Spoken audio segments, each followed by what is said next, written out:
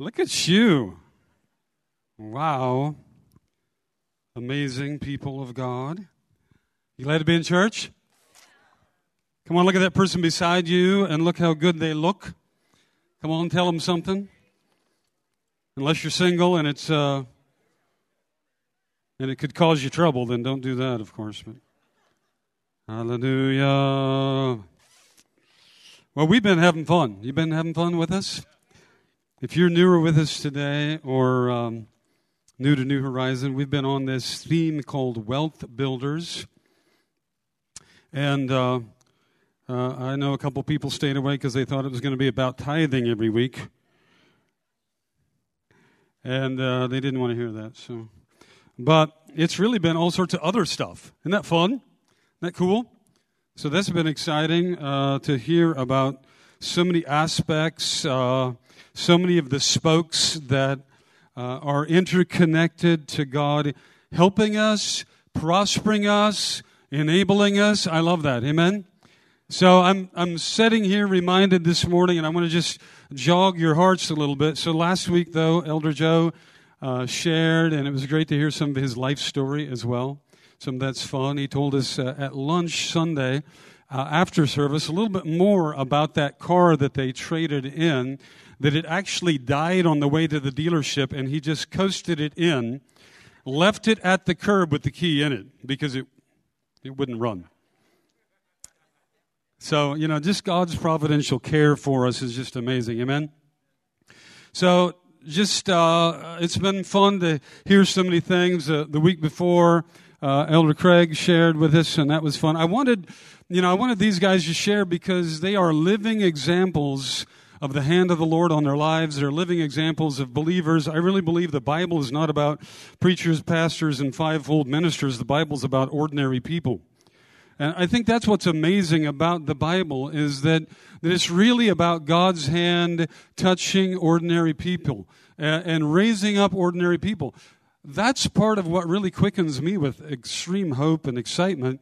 Because, most of my life we've actually heard that it's the pastors and the missionaries, the evangelists, the fivefold guys. Those are the real anointed special people. That's kind of what we've heard all of our lives. Either we caught it or it was taught, right? But actually the Bible's just kind of reverse to that. You know what? God raising up Daniel, God raising up Joseph, God raising up this one and that one, God, choosing a young shepherd and calling him and then doing something great through him. And I think that's God's heart. God's heart is to touch you, to touch ordinary people and to raise us up. Amen? So fun this week in Restored Life. We were in the class and one of the students going through Restored Life shared, that they took some of this material, and this week they were with a friend, and they were able to pray with this friend, and this friend was getting breakthroughs during the prayer, and then they said, "Did I do the right thing?" And I looked at the class, I'm like, "Did she do the right thing?" And everybody's like, "Rah!" Because as I was sharing with them, really, you're the ministers. I'm not the minister. You're the ministers. We call me the minister. It's backwards. You're the ministers. I'm supposed to be the equipper. You're supposed to be the ministers. Yeah? You're licensed and ordained.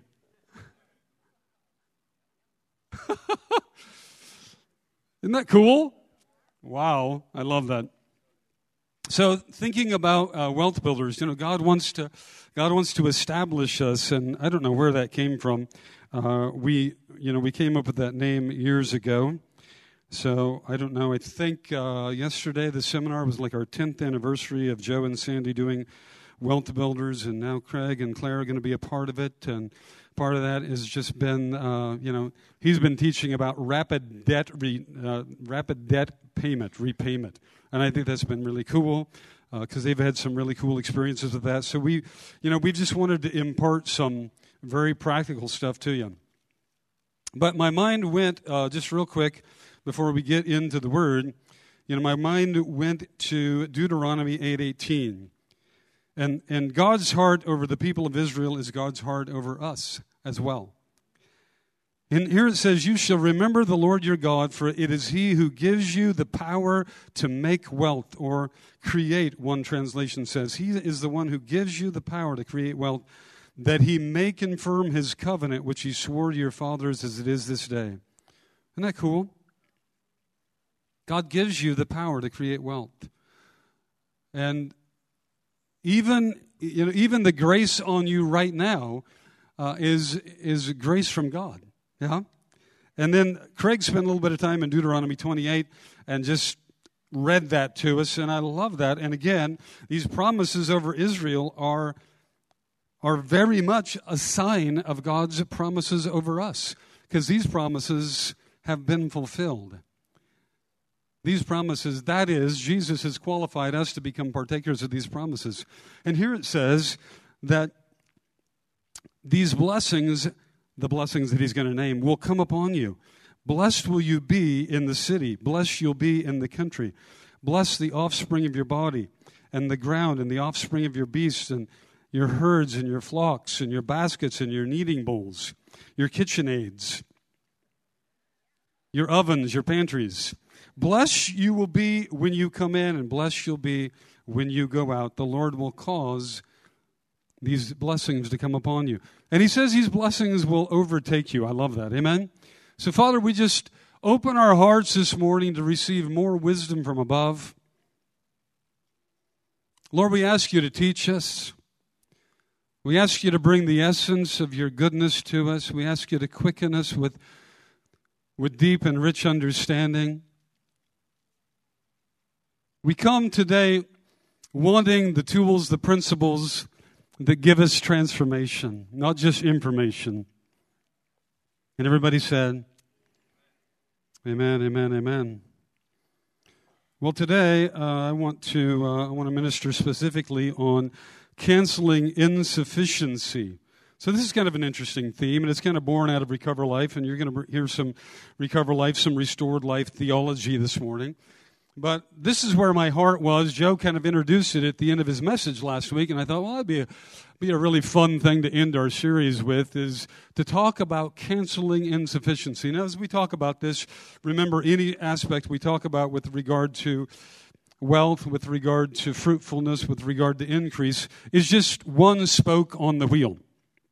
It's not the exhaustive revelation that God has for us, but it's one spoke, and it's an important spoke. Amen?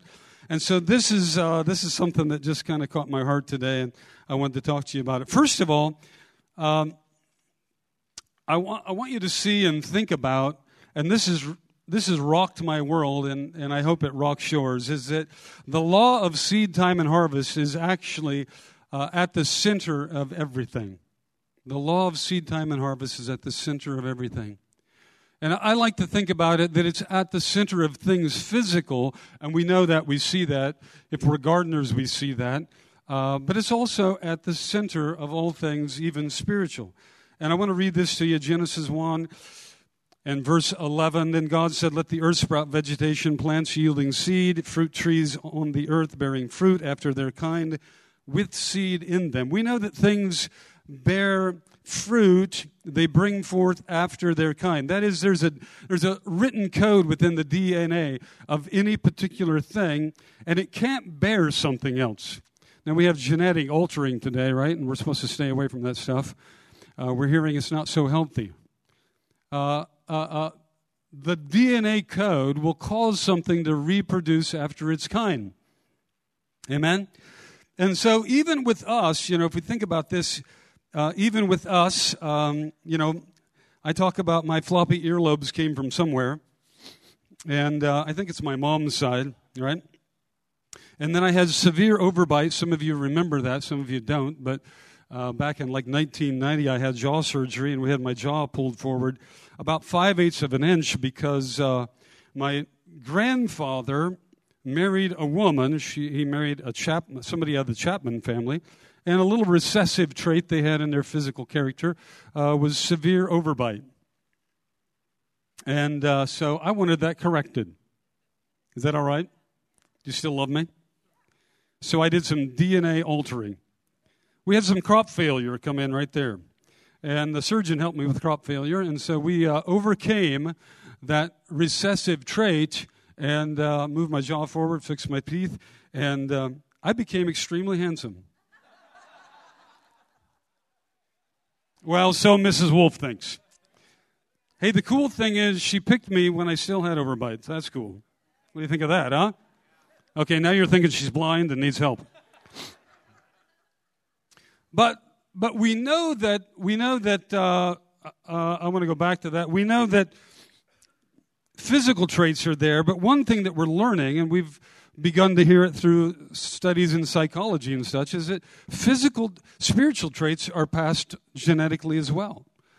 And this is why Jesus couldn't be of the seed of man. Essentially, God had to plant a brand new seed in the womb of Mary because genetically, spiritual traits are passed along as well.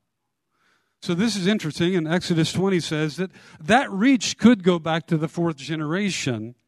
And so we understand that there's this whole spiritual quagmire that comes our way, and I like to think of it this way, is that we know that righteousness is a gift from God. We didn't earn it or deserve it. Unfortunately, unrighteousness is also. You didn't earn it and you didn't deserve it. It's a gift, not from God, but it's a gift. You were born with it, right? And so these seeds influence us, and these seeds of darkness are at the center of our lives when we come to Jesus. Fact is, a lot of us have spent most of our life with the influence of seeds of darkness. Most of us, maybe we don't come to the Lord until we're 17, 18, 25, 34. We don't come to the Lord maybe till we're 11 or 12. But nonetheless, either through lineage or through experience, these seeds of darkness are a part of our lives. They're sown in our hearts. And, various sources make these deposits. I was thinking even that hurts make a deposit, and which is a really weird thing, right?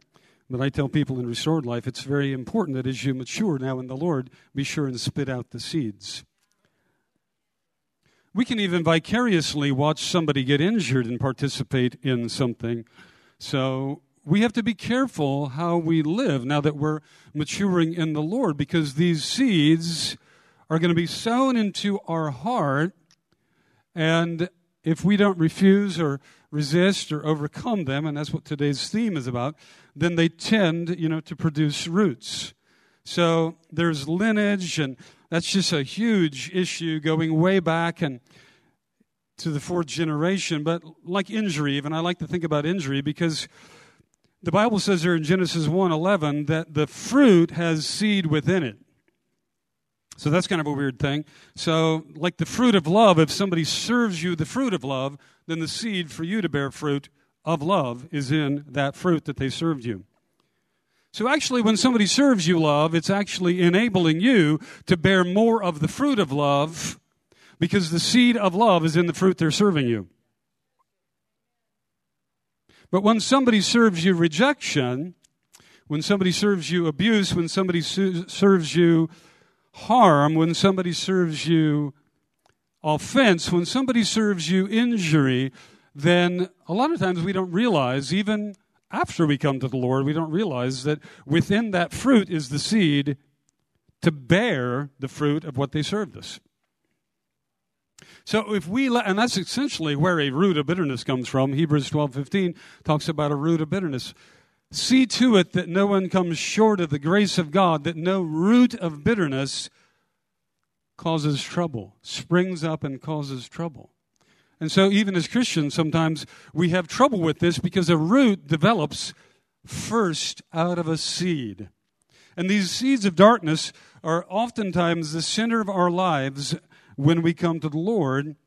And here's what Jesus says about some of this, Matthew 12:33. Either make the tree good and its fruit good, or make the tree bad and its fruit bad, for the tree is known by its fruit. So this is interesting.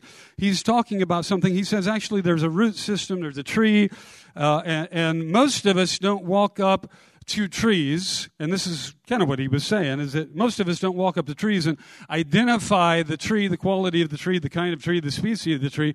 Most of us don't do that by examining the bark or the trunk. Most of us wouldn't even know what in the world the differences between maybe pear bark and apple bark or whatever. But most of us examine the fruit, and we know the tree by the fruit. And God talked that way to Samuel as well when he was looking to anoint one as king. He said, man looks on the outside, whereas God looks on the heart. And this is the way we typically, and so people are examining our fruit as well, yes? And see, we're examining our fruit as well. You ever examine your fruit? You brood of vipers, I didn't mean that, but I'm reading. How can you, let's read on, being evil, speak what is good? For the mouth speaks out of that which fills the heart. Now again, he's on the same theme here. The good man brings out of his good treasure what is good. The evil man brings out of his evil treasure what is evil. So he says here that the tree will be known by its fruit. The fruit's connected to the root. But all of that is interconnected to the treasure of the heart. It's the treasure of the heart that determines the tree.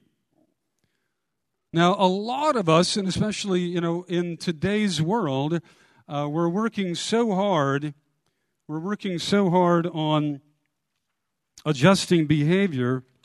Sometimes we don't realize that if we just adjust the inner core, right? If we adjust the heart, if we work on our soul. Craig referred to that 2 weeks ago when he spoke. 3 John, verse 2. Beloved, I pray above all things that you prosper and be in health, even as your soul prospers.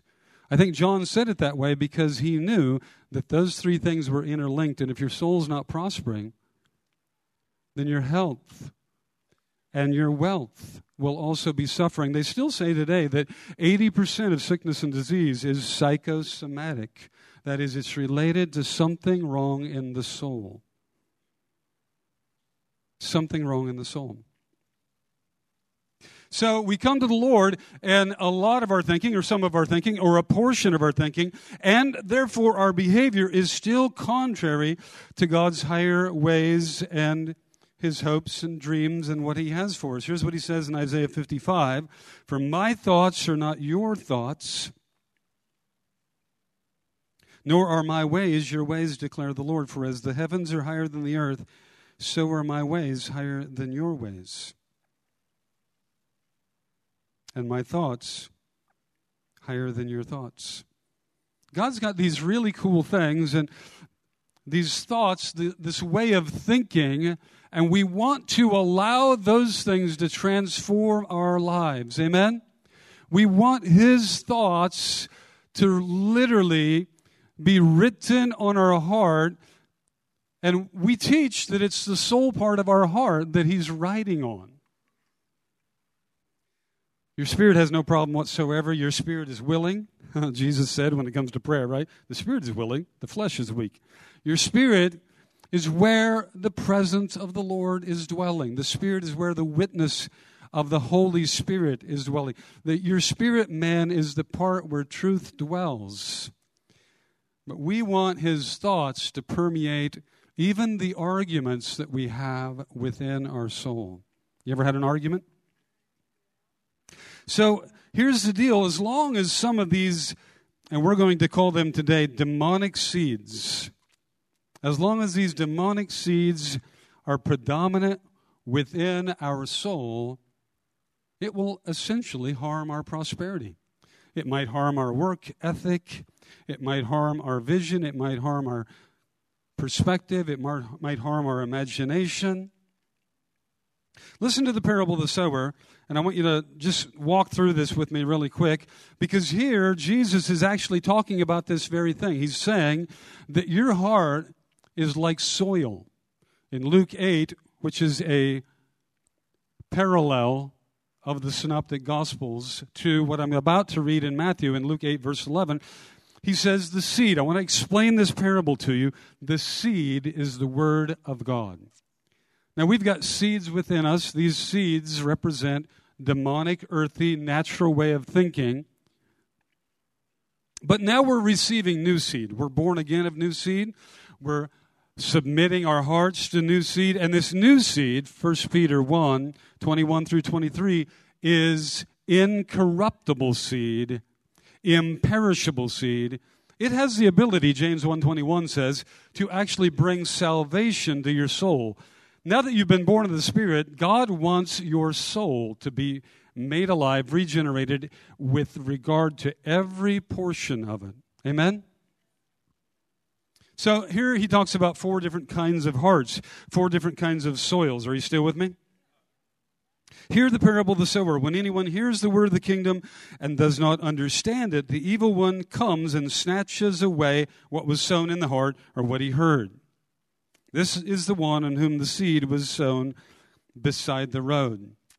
The one in whom the seed was sown on rocky places, this is the man who hears the word and immediately receives it with joy. Rocky places, hardness of heart, resistance, doubt, injury, unbelief, generational or difficulty out of the lineage. He has no firm root in himself. Why? Because there's still arguments within. And so the word becomes only temporary. And when affliction or persecution arises because of the word, another sermon right there, by the way. Somebody told me this week, I thought when I came to the Lord things were getting easier. It's actually gotten harder. Yeah, well, persecution arises because of the word. But it won't arise long if you'll hold fast. Amen? So if you can hold on long enough to beat it up, then it'll go away. That's part of today's message. When persecution arises because of the word, he immediately falls away. And the one on whom the seed was sown among the thorns, this is the man who hears the word, but the worry of the world and the deceitfulness of wealth choke the word. See, there's a deceitfulness of wealth too. Money's not bad. It's attitudes toward money. Joe said it last week. It's the love of money. It's reliance on money. It's trusting in money. That's why I love Matthew 6, right? All the way through Matthew 6, right down to verse 33. But he says, those who don't have a father, because he says the Gentiles. Any Gentile in the room? It's a non-Jew. Everybody's telling me I'm a Jew. I like that. Wolf with an E. That's a Jew. I'm of the 10 lost tribes. Why are you laughing? I heard that snicker. The Gentiles pursue wealth first. They don't know the father relationship. See, when we come into the kingdom, we begin to realize we have a father, we have an Abba, we have a daddy, we have a dear one, we have a provider, we have one who's actually thinking ahead of our current situation and setting up provision so that when we get there, it's there waiting for us. We have that good of a father. So he says, the Gentiles are seeking first the stuff. But I don't want it to be that way with you, you that know me as Father. Don't you know your Father knows you need all that stuff? Don't you know your Father knows that you need all those things? Therefore, seek first the kingdom. Seek first his righteousness, and all those things shall be added to you. Where do you think they're added first? I would suggest to you that they're first added to your heart. They're first added to your mind.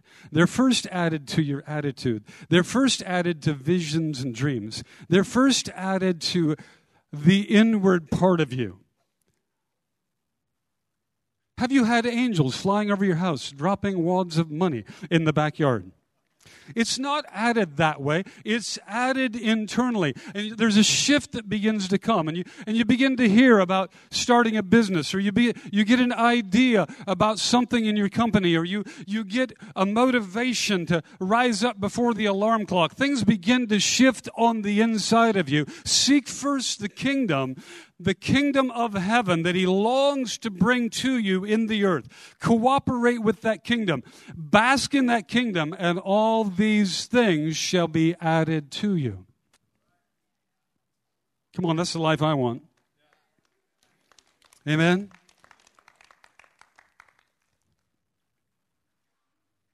I love that. So where's Jesus come into all of this? And what did he do for us? And how do we get into this crop failure that I want to talk to you about today? Well, Jesus started a brand new species of people. Jesus was the seed of God in Mary's womb. Jesus had to be a separate, brand new. 1 Corinthians 15:45 says that he was the last Adam. That he came as a life-giving spirit. He was a type of Adam, and yet he was one who, tempted in every way as we are, did not sin. And so Jesus starts this brand new race of humans. And by the way, you've been recreated by the Holy Spirit.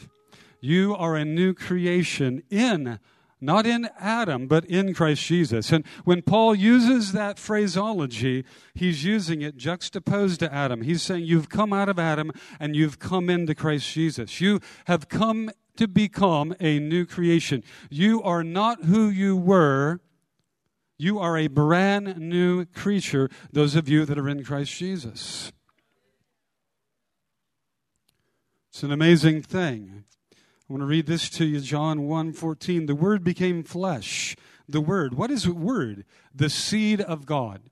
The seed of God took on a form of flesh. The Word of God. There's actually DNA in the Word of God, and it says that He was the summation of the law and the prophets, that He was the fulfillment of them. In other words, the embodiment of everything God had said, spoken, declared, revealed about Himself, took on DNA and became a human, and that was Jesus.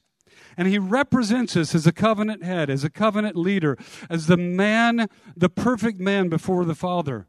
And He has come to give us crop failure. Now, we learn all the way back to Genesis that the law of reciprocity has been set in motion. The law of reciprocity, that when the seeds are sown within us, those seeds are going to bear fruit. They're going to yearn to bear fruit. They're going to be desiring to bear fruit. Those seeds of trouble, of sin, of iniquity, of failure, of fear. But Jesus came to give us crop failure. It's an amazing thing. In Jesus, this is crazy. This because we know reciprocity to be a law. We know it to be a dependable law. But in Jesus, the reciprocity of sin, of the curse, of the fallen nature is actually circumvented. It's actually circumvented. Is that a cool thing? Is that an amazing thing? How was it circumvented? It was circumvented through His death. The cross is the central object of crop failure. The cross of Jesus Christ. This is really cool because, legally, from a legal perspective, God couldn't stop the seeds that are at work in your soul that will bear the fruit of despair or failure or abuse or that will sabotage your future. God couldn't circumvent those seeds because reciprocity is a law. But if you die and you are raised up a new person, then those seeds are circumvented. Are you hearing what I'm saying today?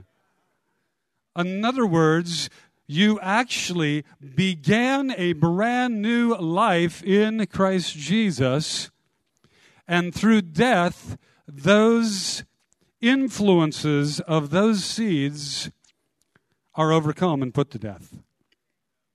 Jesus came to give us power, or to set us free from the power of those seeds. Now, so many of us understand forgiveness, and we understand that we're forgiven through the Lord. But through this message, I want to just bring to your mind how powerful this is, that these seeds that would sabotage you otherwise have been put to death in the cross, and that you can be free from that which would have harmed, sabotaged, potentially destroyed you. Colossians 1:21. Are you okay so far? Once you were alienated from God and were enemies in your minds because of your evil behavior. But now he has reconciled you by Christ's physical body through death to present you holy in his sight, without blemish and free from accusation, if you continue in your faith, established and firm, not moved from the hope held out in the gospel. He's reconciled you by Christ's physical body through death. This is the coolest stuff ever. Listen, look at Colossians chapter 2 and 13. When you were dead in your sins and the uncircumcision of your sinful nature, God made you alive with Christ. He forgave us all our sins, having canceled the written code with its regulations that was against us and that stood opposed to us. He took it away, nailing it to the cross, and having disarmed the powers and authorities, he made a public spectacle of them, triumphing over them by the cross. Now, what's your part in all of this? What I'm talking about today, I think, is fairly well understood, but unfortunately, we think it's automatic. We think that there's not a faith relationship for us to enter into these realities. So we think that if we're just born of the Spirit, then automatically, devils, demons, unclean seeds, the harvest of what we were partakers of, it will just run away.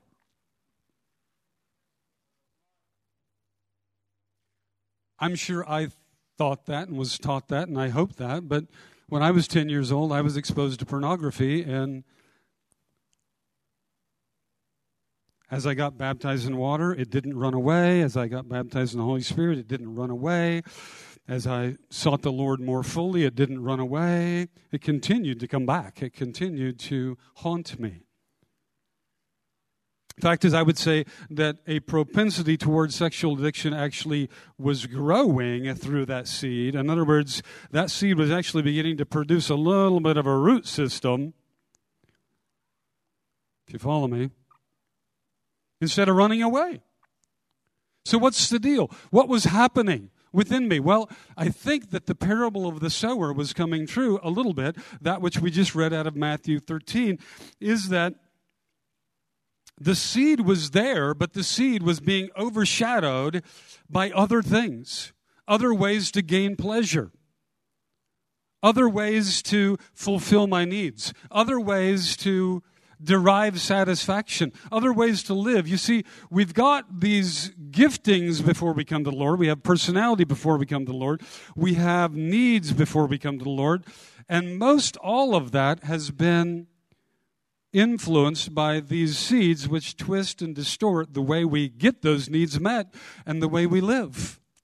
And now we come to the Lord, and though we become a new creature, and though what He's done for us in the cross is real, it's not automatic. We have a part to play in reinforcing or enforcing that which is ours in Christ Jesus. And I find that if we don't do that, if I don't do that, then the power of those seeds is resurrected. How many of you want victory over that stuff? Matthew 10:38. Look what Jesus said, "And he who does not take his cross and follow after me." Now this is interesting. Again, we might think, well, God's going to do all this for me, and the Lord's going to do all this for me, and look what the Lord did in the cross. That is so cool. He put the power of the sinful nature to death, and he circumvents the law of sowing and reaping. I don't have to reap out of that realm anymore, but it's tied to the cross. It's tied to the cross. It's tied to us acknowledging the cross, applying the cross, exercising our faith. And here Jesus doesn't say He's going to do it for you. He doesn't say that Father God's going to do it for you. And a lot of times, we reach over here into some of our sovereignty of God thinking, and we superimpose some of that excess in our own world. And Well, I guess, when God's ready for me to be done with that, He'll help me. And I guess when it's time for me to get victory, He'll give me victory. And we import some wrong thinking over here, thinking that God's going to do this for us. God's going to take up my cross for me. No, the Lord already did. Now He's saying, you take the implement of death. You must lay hold of this. He who does not take up his cross, he who does not, you have a cross also. And your identification with that cross is putting to death, acknowledging, declaring, putting to death that sinful nature. Romans 6, do you not know that all of us who have been baptized into Christ, what do we do with dead people? We bury them, right? It's what baptism is. It's a burial service. Have been baptized into His death. Therefore, we have been buried with Him through baptism into death, in order that as Christ was raised from the dead through the glory of the Father, so we too might walk in newness of life. For if we've become united with Him in the likeness of His death, surely we shall also in the likeness of His resurrection, knowing this, that our old self was crucified with Him, that our body of sin, one translation says that the body of sin. It's like the power of the law of sin and death has been put to death against you, but will you get in agreement? Will you issue a divorce? You are a part of this crop failure. It was crucified with Him that the body of sin might be done away with, that we should no longer be slaves or obedient or pay attention to sin. For he who has died is free from sin. So these unclean seeds, they still want to produce after their own kind. They still want to bring forth poverty or sickness or lifting up something above the Lord, idolatry, fear, self-sufficiency, hopelessness, hatred, jealousy, doubt, rejection, negativity. They still want to influence us. And so there's something that we have to do, even though they've been overcome through the power of the cross. And that is our part in the crop failure. What is our part? Renouncing that agreement. I talk about it in this way. It's like issuing a divorce. To repent is to make things right with God. It's to turn toward God. And a repentance prayer is going to sound very much like a relational prayer toward God. You ever prayed a repentance prayer? A repentance prayer is a relational prayer toward God, and it's made of intimacy. And if we think of this in terms of marriage, which I love that way of thinking, if we think of this in terms of marriage, if I've offended my wife, then a repentance prayer is making it up to her, right? But a renouncing prayer is separating myself from another lover. A renouncing prayer is putting the enemy in its place. A renouncing prayer is weeding my heart garden. You ever had to weed the garden? Some stuff, sometimes you go out there and something new has sprung up in your garden box. And you're like, what in the world? How'd that happen? And if you let it grow, it might continue to grow up and begin to steal nutrition, attention, water, light from the good stuff that you planted on purpose, right? So even as it shows up, you want to weed it, you want to get it out. And renouncing your agreement to the demonic realm is your part in this equation.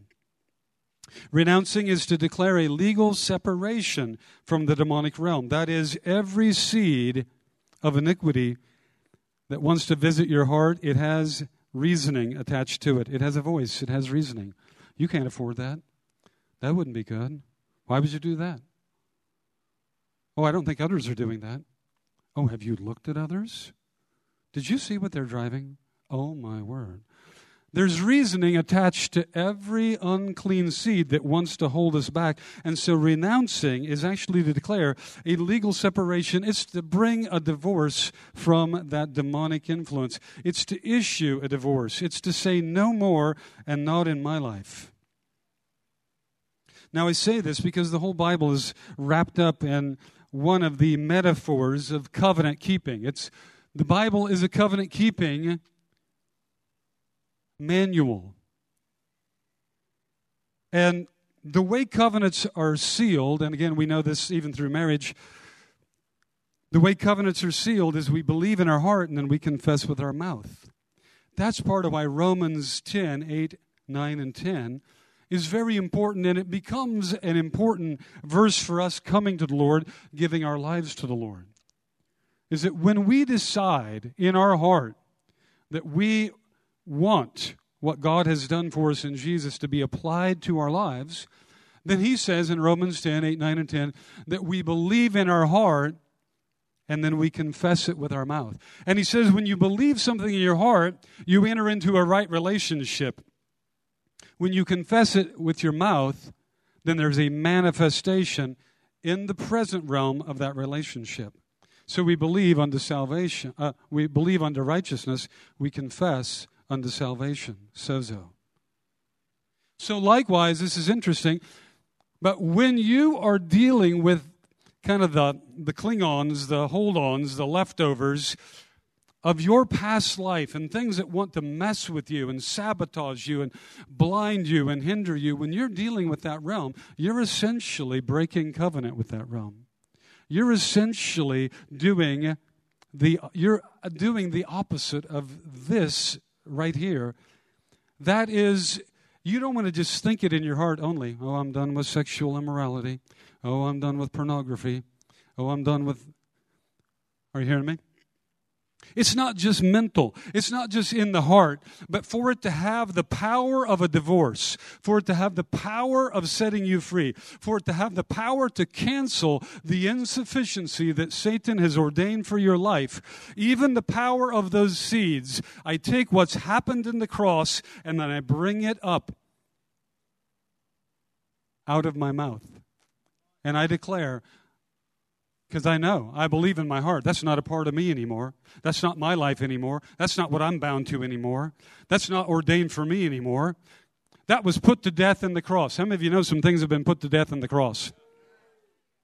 Every one of us in our churches all across the globe today, we know some things have been put to death in the cross, and they still bug us, they still torment us, they still harass us, and we're white-knuckling our way through some of the areas of our lives. Why? It's because we have believed in our heart, but we have not declared the divorce with our mouth. We have not turned and faced this thing and said, no more. And we haven't used our words to declare it. And this is a key to canceling the effect of lineage, the effect of seeds, the effect of injury, the effect of history that was messed up, where you messed up. Anybody ever messed up? The effect of that still wants to weigh on your todays, and you can turn and face it and say no more.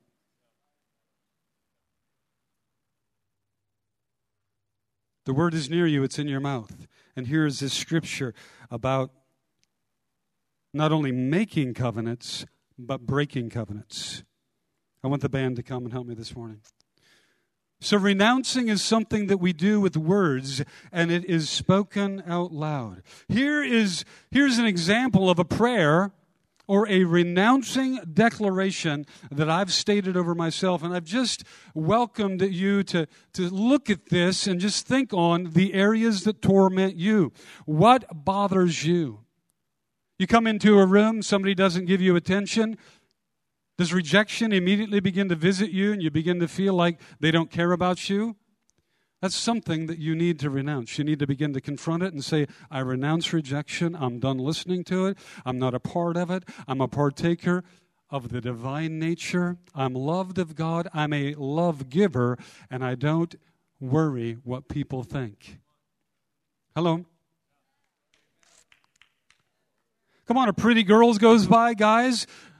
Are you immediately tormented with thoughts that are inappropriate? Oh, yeah, well, you're going to tell me today, well, I just was noticing she's attractive. That's all. Yeah.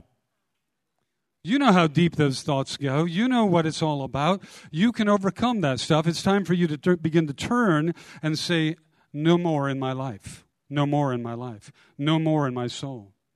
And this is the beginning of you really stating that you are hidden in the cross and that you have put to death that Adam life and that limited life, that life that was actually tied to the curse. It's tied to sabotaging your future. This is a critical key to it. Here was my prayer. I declare that I'm dead to sexual immorality through the cross of Jesus Christ. I'm not obligated to obey its urging. Sexual immorality is not of me. No longer a part of my identity. I'm a new creation. I'm free to live in sexual purity and restoration in Jesus' name. Come on, stand with me this morning. This is part of what, when God spoke to Jeremiah and said, you're a prophet to the nations. It starts this way. First, you are a prophet over your own life. That's the way it really starts. So God says to Jeremiah, you're a prophet to the nations. I'm going to plant my word in your heart. And then you're going to open your mouth and you're going to pluck up. It's a garden metaphor. You're going to pluck up. See, there's a lot of weeds we just let grow. We don't pluck them up. I'm going to put my word in your heart. You're going to put it in your mouth. And with my word, in other words, the knowledge of my will and what I've done for you, you're going to pluck up and then you're going to plant. You're going to pluck up and you're plant. Lots of Christians running around planting, not plucking. Then they can't figure out why they've got so many weeds growing alongside of good stuff in their garden, and the weeds are bigger than the good stuff. Why? It's just the principle that God gave Jeremiah. Here it is right here. Behold, I put my words in your mouth. I've appointed you this day over the nations, over the kingdoms, to pluck up and to break down. It's the agricultural metaphor and the architectural metaphor. To destroy, to overthrow, and to build and to plant. I believe in positive confession, but how many people, it's just positive blabbing. They don't have the fruit of positive confession because they're not doing plucking. They're not plucking. Come on, heads bowed, eyes closed, all across the audience today. But God wants to bless you. He wants to help you. He wants to be your Father. There's partnerships we entered into with our own faith. And I'm going to ask you, even if your head's bowed and eyes closed this morning, just to begin to meditate on things that have been harassing you, bothering you, following you. And it doesn't have to be moral failure or moral sin. It doesn't have to be sexual immorality as it was with me. It doesn't have to be that. It could be pride. It keeps bothering you. It could be rebellion. Keeps bothering you. It could be fear. It keeps bothering you. Distrust of people or distrust of men or distrust of a family member that injured you. It could be just something keeps harassing you. It could be a distraction in the video games or just something that's stealing your time and you can't figure out what in the world is going on. Why is this thing just stealing my time? It could be any kind of attitudinal issue. I just want you to make a mental note right now. Actually, just begin to name like the top 3 things that have been bugging you.